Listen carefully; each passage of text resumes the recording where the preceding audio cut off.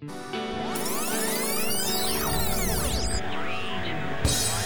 podcast listener, even if you are alone in your entrepreneurial pursuit, know that today, right now in your earbuds, you are joined by thousands of entrepreneurs all around the globe seeking to do the same thing you are. If you want to know more about this program or this podcast, or want to get barraged by a lot of annoying pop-ups, check out our website, lifestylebusinesspodcast.com.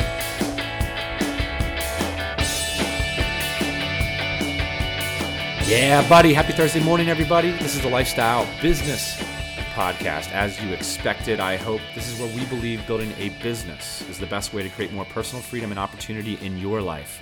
Today, I'm joined, as is per the usual, by my captain, my co-host, a man whose internal company policy emails have been licensed as content for the upcoming corporate thriller, 50 Shades of Green. Welcome to the program, Ian. How you doing, buddy? That's pretty funny. I'm doing okay, man. I'm back in the States. How about you? I'm in Chiang Mai. As you can hear, my voice is a bit gruff. That's because I've been sucking on tailpipe for the last couple of days, man. This place is particulate, a little bit smoggy at rush hour, and that's precisely when I decided to do a walking tour of the city. Yeah, buddy. Being back here in California, the skies are always blue, and I think about these poor auto manufacturers pulling out their hair every couple of years. The EPA is, banging on them, trying to get their standards higher and higher, and I'm actually thankful for that. If you guys stick around to the end of the episode, Ian and I are going to talk about our theories on wealth, building assets, and how that relates to entrepreneurship and lifestyle business. So stick around for that. This show got 5 stars on iTunes, Ian. You pumped about that? Sarah said, listening to Dan and Ian has been a huge help in getting my business off the ground. I listen every day on my walk to and from work, and now I've left my job. You guys keep me inspired, always entertaining, and always helpful. Thank you so much, Sarah, and congrats on leaving that job. We're going to talk a little bit about that today. You pumped about that? Awesome. All right. We got a question from Ryan Higgins, called in all the way from Qatar, from QatarExpat.com. Is it Qatar or Qatar? Qatar. Let's say Qatar. Qatar. It wouldn't be the Lifestyle Business Podcast if I didn't totally mangle some pronunciation. All right, let's listen to that call. Hey, Dan and Ian. Great work on the podcast. I really enjoy listening to all the valuable resources you guys share on a weekly basis. Please keep it up.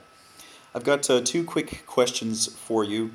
Just a bit about what I'm doing. I'm trying to establish a social network. This is my first social network ever, so it's sort of a new challenge for me. The site is QatarExpat.com. It's basically a social network for expatriates living here in Qatar. And basically, I'm having trouble getting some traction in terms of user numbers to the site. So the site's been around for about 3 months, and I've tried 4 ways to kind of get traffic to come. I've been blogging on the site. I have Google AdWords, so I'm getting some inbound clicks that way. I've got a bit of a Facebook presence, which has been sort of helpful, not as helpful as I would have liked it to be. And I've been attending networking evenings here in Qatar with business cards, trying to kind of stir up a bit of a buzz that way. And despite doing those 4 things, I've found that the traffic really isn't growing as quickly as I'd like to, or as quickly as I need it to, really, because if it continues like this, it's going to take a really long time for the site to get anywhere. Thanks a lot, guys. Good luck with the work, and have a great year. Hey, Ryan, man, thanks so much for listening to the show and for giving us a ring. This reminded me of a story from our recent conference, which Ian Borders was giving a talk, and someone asked him a question. They said, what if I'm having a problem convincing a joint venture partner to join up with my launch? And I was expecting Ian to say something like a clever tip that you could trick somebody into joining up with you or whatever. And his response was so cool. He said, look, if you're having trouble convincing one person to get on board with your product or service, good luck with going out to a broader audience. And Ryan, I think that's a really good point. Ryan, when we took a look at what you're doing here, the fundamental issue is that you don't have a traffic problem. You have a value proposition problem. It's not clear what's going on at your site. Yeah, I agree with that. And I think, so what it looks like here, Ryan, is that you got a bunch of advertisements from what might be local businesses. And so they're paying ad space, I assume. And so what you're trying to do is figure out a way to drive traffic to the site to keep those advertisers happy. And I think that's probably only going to work in the short term. I think probably these advertisers are going to stop paying, assuming you don't drive traffic to the site. And that's essentially why you're trying to drive traffic to the site, but I don't think that's the right strategy. I think what you should try and do here, Ryan, is actually create valuable content. When I go to this site, I don't see any content. I don't know anything about this site. I don't know what it's about. So start to have an angle, Ryan. Start to develop a personality around Qatar expats and figure out what that might be. And then I think that you're not going to have angry advertisers. You're going to have happy advertisers because they're going to be targeted towards your audience. Yeah, and here's so the thing. Ryan, Here's get started the thing. on building some content. Don't go getting off on a blogging warpath, though. You want to create content that's focused around where Qatar expats are spending money. That's I think the big thing, right? You want to bring in where is it that people are spending money, because that's where you're going to create this great relationship between users and the advertisers.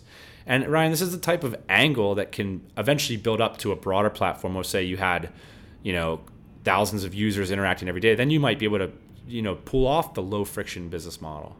But what Ian's saying is at the beginning, you need a higher friction business model, like generating leads for people that are looking to buy real estate in Qatar, stuff like that.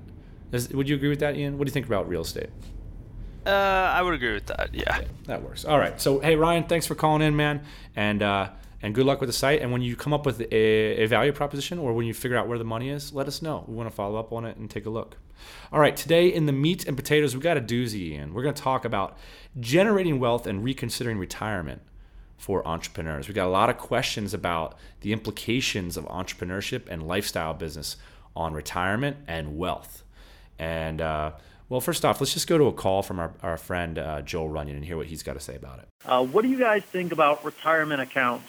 A lot of my friends are CPAs. They got the full-time careers. They're going to be there for the next 40 years. They're investing pretty heavily in their retirement accounts. I quit my job in December. I've been working on my business for a while. I'm maxing out my Roth IRAs. But beyond that, I'm not doing very much on a retirement basis. So I'm focusing mostly on my businesses. But what are your guys' opinion on retirement in general? I think that's an interesting topic. And then also, what are your contributions to your different accounts, and which ones do you have? So I'd love to hear you guys answer that question. Thanks. Hey, Joel, thanks for the ring, man. And thanks for continuing to support what we're doing here on the podcast. We're going to get a little bit into the whole IRA and 401k thing. But I think it's great to make max contributions. Ian and I don't have too hard of opinions about this. I think our opinions are a little bit more philosophical. In particular, Joel, you don't have a job, but if any of you out there have employee matching programs, a lot of those are going the way of the dodo after 2008. But if you still got that, obviously, you're going to want to get that employer matching. But Ian, do you have any really strong opinions about retirement contributions? I'm kind of like, yeah, man, go for it. Save all you can. Yeah, save as much as you can, especially if your employer is matching your contributions. Man, you would be an idiot not to max out on that, I think. But yeah, I think we do have more philosophical points on this topic. We were thinking about doing this episode a couple of weeks ago, and we asked a bunch of the tropical MBAers, what does wealth mean to you? And not one of them said money. And I think that's the case for us too, man. I look at retirement and wealth accumulation and things like that. And, the reason I became an entrepreneur in the first place was because I wanted to own my time. I think for me and you, time is the most valuable. Is the most valuable thing that we can have. It's not necessarily money. And so, I look at retirement and I think time, and I look at entrepreneurship and I think time. Time is the most important. But we're barking up the right tree here, and Joel's getting us heading in the right direction. We got a great question from listener Tim, who said, you guys constantly talk about ideal life costing and dreamlines. However, what about this wealth accumulation issue? Because Ian, Tim could agree with you and say, sure, Ian, kumbaya, buddy. You got your time. That's great. But what happens when you're broke and you're 50 and you can't, you know what I mean? Or you're 60, you're 70, and then you have got kids that want to go to college. You're screwed, buddy. Well done on the time thing. And I think what Tim is challenging us, and he's saying, the guy who throws away that 6-figure per year job in order to live like a bum in Southeast Asia and sell cheap Chinese crap online, he's talking about you, buddy. Yeah, he I is. think I'm the bum. You're the cheap Chinese crap. That person might not have a nest egg or a plan for owning assets that serve as a backup plan and retirement income. To Tim's point, I think it's something important for the movement of lifestyle business, entrepreneurship, sort of lifestyle design, all that, to speak to this point. Because this is the tree that we're barking up. We're entrepreneurs. We're trying to generate wealth. So let's speak to it. Let's talk about our perspective on this issue. And thanks, Tim, for challenging us to do this. Okay, so first things first. Fundamentally, we believe entrepreneurship is about wealth generation and management. So the whole backdrop to this conversation, like when you make that move to quit your job and become an entrepreneur, you're raising your hand. You're not saying like, I primarily want to be a bum, or I primarily want to sell cat furniture or have an e-commerce site. You're primarily saying, I want to take control of wealth generation and management in my life. I want to get good at this. Because, here's Ian. What's the contra example? It's the person who has the job and peels off the savings and puts it into other wealth managers' hands. So that's bonds, that's stocks, that might be mortgages, which are vehicles created by banks and stuff.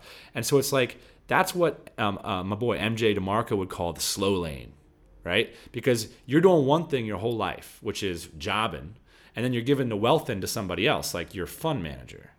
Well, MJ DeMarco would say, look where the money is. That's the fast lane. It's the guys who's running the funds. It's the guys who's starting the business. Those are the guys who are actually generating the real wealth. Essentially what you're saying here is that as an entrepreneur, you can basically control the whole funnel, right?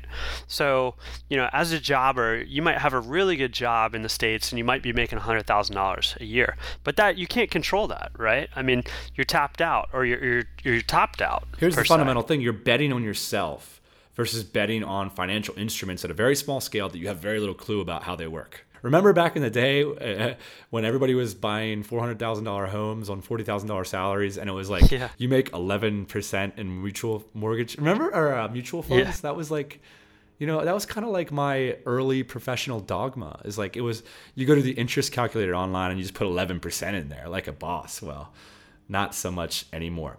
Let's talk a little bit about this compound interest issue, Ian, because I think it's really important to take a look at. So we're going to do a little compound interest case study. Are you down for it, E? I'm ready. All right. Let's say you make that $100,000 a year back in the States. Now, Ian, you're a pretty frugal guy. What would be a reasonable percentage that you might be able to save off of that? Let's just give them the benefit of the doubt. Let's just say that you're able to save post-tax 20%. Ooh, so wait, I think post-tax 20% would be something like $13,000, maybe. Yeah, those are some nasty 2 words, buddy. Post-tax, right? So we're talking about, if you make $100,000 a year, you don't make $100,000 a year. That's the punchline of that, right? So if you save 20% of your take-home salary, you're talking about $13,000.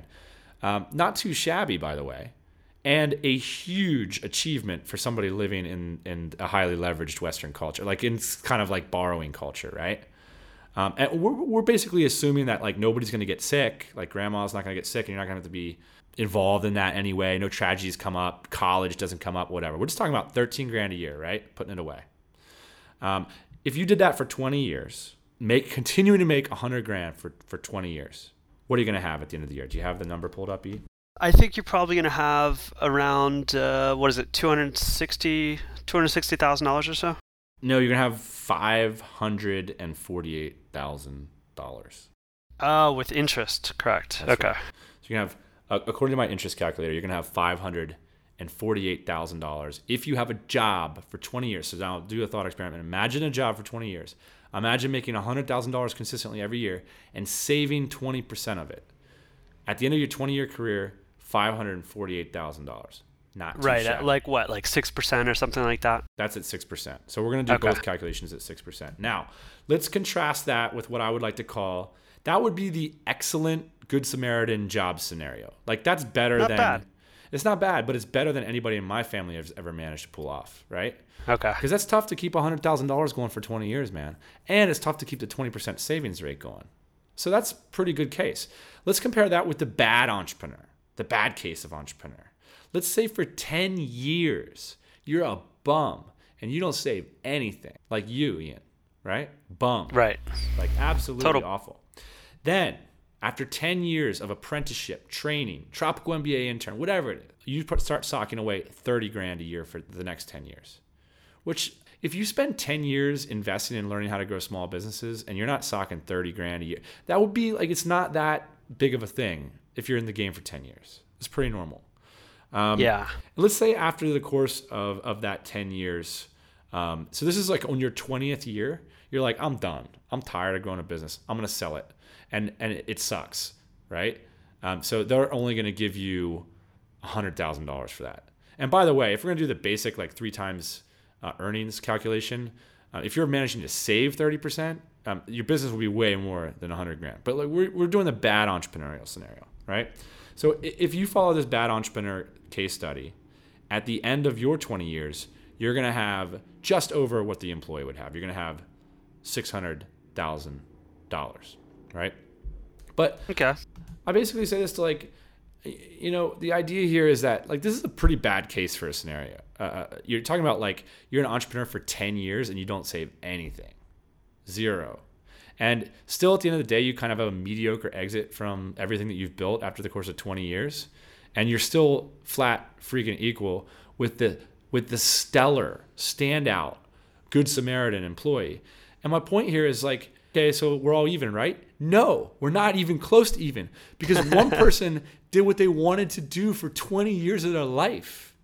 We don't buddy. live So that. You got to be a bum and hang out in Southeast Asia. You got to travel to Chiang Mai. You got to live in 20 different countries.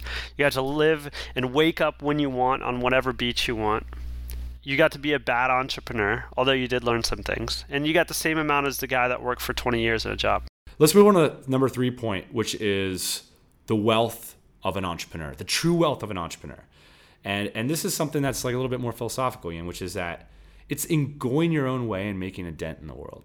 Like asking other people to vote on you with their wallets, to join you, to support you in your endeavor.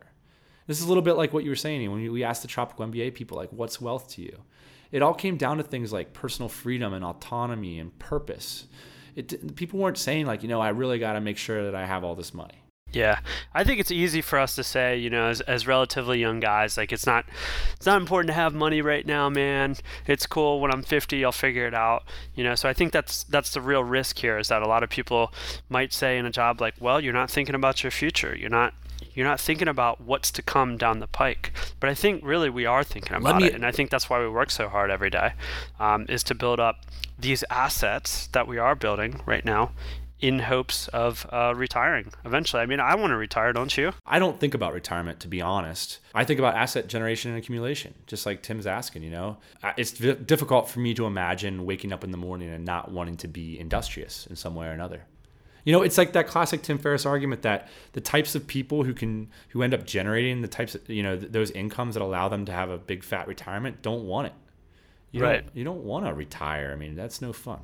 But here, I got a direct argument to your point, Ian, which is, and I think this is an important thing, like the whole bum in Southeast Asia thing and the whole like putting up affiliate sites or whatever, like this lifestyle design movement and micro entrepreneurship movement, lifestyle business, whatever you want to call it, it's happening in the context of entrepreneurship. So like I moved to the Philippines for Drupal developers, not palm trees, right? And the internet entrepreneurs that are flocking here to places like Chiang Mai, they're not coming here to bum out. Like I know these people, like I sat in a coffee shop all day long with them. They are building assets, right? So like the cool thing about the opportunities presented to us by like lifestyle design stuff is for 15 grand, you can come here and build assets for a year. When you look at like over the course of a working career, you might have 30 good working years in you, 20, it depends how you count, whatever. You can buy back 1 year for 15 grand. That's a fantastic investment. Your thoughts? I agree 100%. I think it's fun to just toss the stuff around between us, and this is something that we think about all the time. But yeah, I agree 100% on this. $15,000 to live in Chiang Mai for a year is as we've said in the past, way more valuable than the $100,000 a year, because you're not working on what you want to work on. You're not building skills out that directly correlate to an income that you can control. So I would take the $15,000 in Chiang Mai any year of my life. Yeah, I was just talking to a guy down at the restaurant who, he makes a good live, like he gets by, right, in this kind of environment. But he was just talking about, something came up where he's got an opportunity to make a 20 grand sale this weekend. And it made sense that those kinds of opportunities are going to come his way, and they're going to continue to come his way in higher velocity. And I just thought back to my parents. You were talking about, Ian, like, well, what if something comes up, like your kid wants to go to college and it screws up your whole savings plan? Well, people that have jobs, they have a lot less flexibility in what their income is. And so again, that's one of the things about having a job is that you're on a fixed income plan. Like that's it. Right. That's it. So like if you want to like go out and buy a brand new Mercedes and you don't make enough in your $100,000 a year job to do that, like there's no options for you unless you want to start selling drugs on the weekend, right? Like what other options do you have? You work 60 hours a week and you make $100,000 a year. Where do you go from there? Yeah. Well, I'll tell you where you go. You got to start a business to earn more. I mean, you're essentially in a job, you're trading your time for money. In entrepreneurship, you're not trading your time for money. And so that means that you can have a lot more streams of income than you can with a job. And you got to believe in these trajectories too. So like the one trajectory that in our culture is like seems so easy to believe in is like this Warren Buffett investment plan, right? Which is like the compounding interest thing and like saving your money and putting it into stocks and stuff. And 20 years later. But why doesn't everybody just automatically believe in the Mark Cuban self-investment plan? I think you have to believe in your ability to improve over time. And Mark Cuban talks like about this brilliantly on his blog, blogmaverick.com. Which is this idea of like, maybe it's because people have so much incentive to sell you on this investment plan, right? And I think you should do that anyway, right? But you got to do the other part, which is invest in yourself. If your game plan is to give yourself away for 20 years to somebody else's idea of how you should spend your time and not own that, I don't think that's a good long-term investment in yourself. And so I think it starts with you, and it starts with how you're going to spend your time and what trajectory that puts you on. So we've seen a lot of this happen in real person. So Ian, I think in real life, I think it might make sense to talk a little bit about the time frames, right? Because everybody's when you go to the compound interest thing, it's pretty easy to see the time frames there. And by the way, with this whole time frames thing, it's like how many guys that just got crushed in 2008? Yeah, I think a lot of people got crushed, especially people that had their money in the stock market. I know guys like that, guys that you're trying to retire and instead they're like now they're trying to get jobs and stuff. And it's like it sucks because those are the guys that are getting screwed because they've got a little bit of money, right? But they don't know how to invest because they work jobs their whole lives. That's a bummer. But let's talk about the time frames thing. What I'm seeing, Ian, is that ballpark about a decade to get off the ground with this stuff. Which is a lot less, by the way, than the retirement game plan is. But we're still talking about some pretty massive and some intimidating time frames. So I'm seeing it taking about 5 years of skill building, and that's like 5 years of working in a business environment. And some of these cats, man, some of these young kids with the internet and everything, they're doing it faster than that. But I don't think it hurts to be a little bit conservative with this, and also, get yourself into some environments that are going to be sustainable for you. So like you can't just go work for some job or some business that you hate, because you gotta stick with that skill set for 5 years. And the other thing that I'm seeing, Ian, is that it's taken about 5 years of building businesses. Like a lot of people, it was kind of interesting to see a lot of the ballers. What separates the ballers, like the Chris Duckers from the guys that are just getting started, is time, right? A lot of the people in our group got started around 2007 because it might be the case that that's when the 4-Hour Workweek came out. But a lot of those guys that started their businesses, started invoicing in 2007, are having 7-figure businesses. Many of them multi-7-figure businesses. And I think that's fascinating, right? Because I was talking to Derek Sivers and looking at what he did with his business. Well, he worked every day for 10 years at it. And then after 10 years, he sold it for $22 million. And that kind of makes sense to me, right? Like I was thinking about our business, Ian. We've been at it for 5 years. Do you think it's possible we could sell it for $22 million 5 years from now? I think that's a real possibility. I don't think it's not like gambling, is it? It's like it's possible we could have a plan to do that. This doesn't really have to do with time frames. I'm gonna go off the path here a little bit, but it does have to do with entrepreneurship and building real wealth. And so I don't know if I ever told you this, but a couple years ago, I'm really into auto racing, and I want to race cars, I want to race motorcycles, I want to have everything to do with that. I love it. I grew up in that environment, and it's something that I aspire to do in the future more. One of the largest sanctioning bodies is the SCCA, Sports Car Club of America. And every year they have their national competition. And so one year I went down the list of all the people that had won at the runoffs at the national competition, and I Googled each one of their names, and I think I did this for like 20 people. Every single person that I Googled owned a business. And the reason is because auto racing is extremely expensive. Some of these guys spend $100,000, $200,000 just on their car, and then you've got the expenses of the race and the travel and all this stuff. And so, the reason I did it back in the day was I was trying to figure out who are these guys that can afford this, and all of them were small business owners. Yeah, and so this is our final point. Let's round it off with this, which is, I think people are still going to say like, what if I fail? And, because the consequences could be dire. And how do you evaluate your chances? Your story, it echoes the story that James Schramko was telling us the other day, which is that, he was working at the Mercedes dealership, and everybody who bought a freaking Mercedes was a small business owner. There was a couple things. I think the tough thing is, Ian, is like, there's certain scripts that we all believe in. Like the doctor script is one that people feel real comfortable about, right? You look at doctors and you say, well, if they do residency and if they do, med school and all this kind of stuff, like here's basically where that ends up. Well, why don't we feel that way about small business entrepreneurs? I mean, part of what I think I would like to do, with things like the Dynamite Circle and things like this podcast is show people that if you commit to it, it's a major time investment. We're talking about, 5-10 years here. We're not talking about something that you do after work, part-time, for fun sometimes, right? I'm talking about a whole new life trajectory.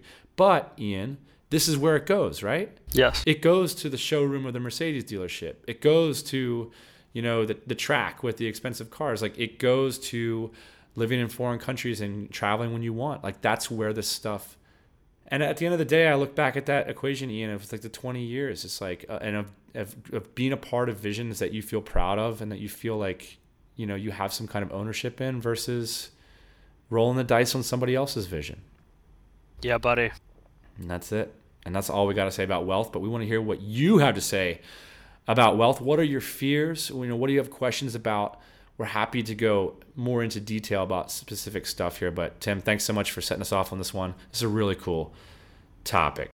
Yeah, buddy, I can't wait to talk more about this stuff in the coming years. This is a really fun one, and this is one that we're learning about now. So, and every day, I think we're just kind of starting to come over the top of the hill on some of this stuff. And it took us a long time to turn our heads away from that $100,000 salary too. I mean, it's not easy. It's like $100,000 today, or maybe make it in 5 years. So, it takes a while to get comfortable making that decision. That's the whole thing. It's like it's farmer mentality. This whole entrepreneurship thing is that you're gonna be broke for a couple years. Like that's what it takes. So if you take that $100,000 right now, that's it. You're gonna make $100,000, like maybe $200,000, whatever. Like that's it forever. But if you can take that step backward and say, you know what, I believe in this path. Like I'm gonna do some due diligence here. I'm gonna look around at other entrepreneurs. I'm gonna see how their trajectory worked, and I'm gonna see how I can get a piece of that action for myself. And I'll tell you what, like. Even now, here's a weird thing. People talk about resume gaps and stuff, Ian. Do you think it would be any problem for you to go back and get a job after 5 years at this point? In terms of the hard part wouldn't be getting the job. The hard part would be sticking in the damn thing, right? Yeah. All yeah, right, absolutely. So I don't think there's a problem if, and the guy that's looking at my resume that cares about a resume gap, I don't want to work for that guy anyways. I look at myself, Tim, down the road, like as the guy who had that $100,000 job for 5 years. And then the guy like that I am today that goes completely bust and is at zero. You know which horse I'm jumping on? You know which guy I'm putting my money on? The guy who went through this experience for 5 years. Booyah. Booyah. All right, let's get moving on to just the tips. All right, well, Ian, I think I'm like a lot of people, which is that I've basically tried to become an Evernote user like 3 times, and I failed every time. And it's finally stuck. And there's a couple of things that have changed. Number one is I took the time to learn the software. Number two is that I bought Premium right away so that it syncs with my handset. And I just want to explain to people like what I use it for. It's extremely useful for travelers because you can have all of your travel documents and all of your contact information on your handset automatically. So it used to be, you had to like depend on your 3G and like search through your Gmail. But now when I buy a plane ticket or make a hotel reservation, I just forward that in my email. I email it to my Evernote account, and I automatically label it in my travel documents, and then I can just pull it up anytime right on my handset. Super useful. It's obviously awesome for content producers, creative thinkers, for idea capture. If I'm walking down the street, I can take a picture of something or record my voice or type a note. And then when I get back to my computer, it's there waiting for me to work on. So I'm using it, Evernote text editor, for ideation and blog post generation and podcast outlines and all that kind of stuff. So, one other quick tip, just because I'm getting really pumped about it, Ian, is for those of you who are Evernote users who don't know, you can hit Control-Command-N or Control-Command-V, and that'll automatically open up either a new Evernote window or paste whatever's on your clipboard directly into Evernote. So that's my two quick tips. And my final quick tip is to make sure that you save your Evernote email address into your contacts in your mail, your Gmail account, so you can just email stuff to your Evernote account. Nice. So I know Nice. I geek out on stuff, but I'm really enjoying Evernote. And I also think the text editor is fantastic in there. And so it's been hugely a big lifestyle upgrade for me, buddy. Yeah, man, I've been using it for a long time. I'm not a power user like you. Don't have it all synced up and all that stuff yet, but after hearing your story, I'm kind of inspired to do that. If you spend 20 minutes to learn the software, it could change the way you do business. So it's absolutely been great for me. All right, speaking of great for me, one of my favorite bands, Ian, Two Door Cinema Club. My lord, their debut record was off the chains. Last week, our boy Alistair, one of our top dude, cheers Alistair, man, sent me a little email reminder saying, hey, there's a new record out, Dan, and we're going to play you guys out with Next Year from the album Beacon. Absolutely love this band. Absolutely love this podcast. Hey, it's my last night in Chiang Mai, Ian. I'm flying to Bali to go write my book in November, so I'm taking November off, but not from the podcast, of course. I'll see you next Thursday night. Booyah. Hey everybody, thanks for listening. Don't be shy. We've got a mailing list, lifestylebusinesspodcast.com. Go there, get yourself signed up, and we'll keep you up to date on everything we do.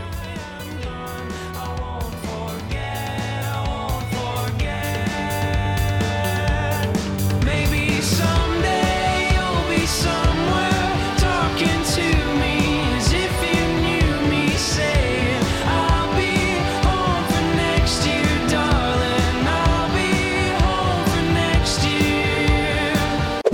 And a booyah. Boo, boo, boo. Wait, hold up. Boo, boo, boo, boo. Yeah.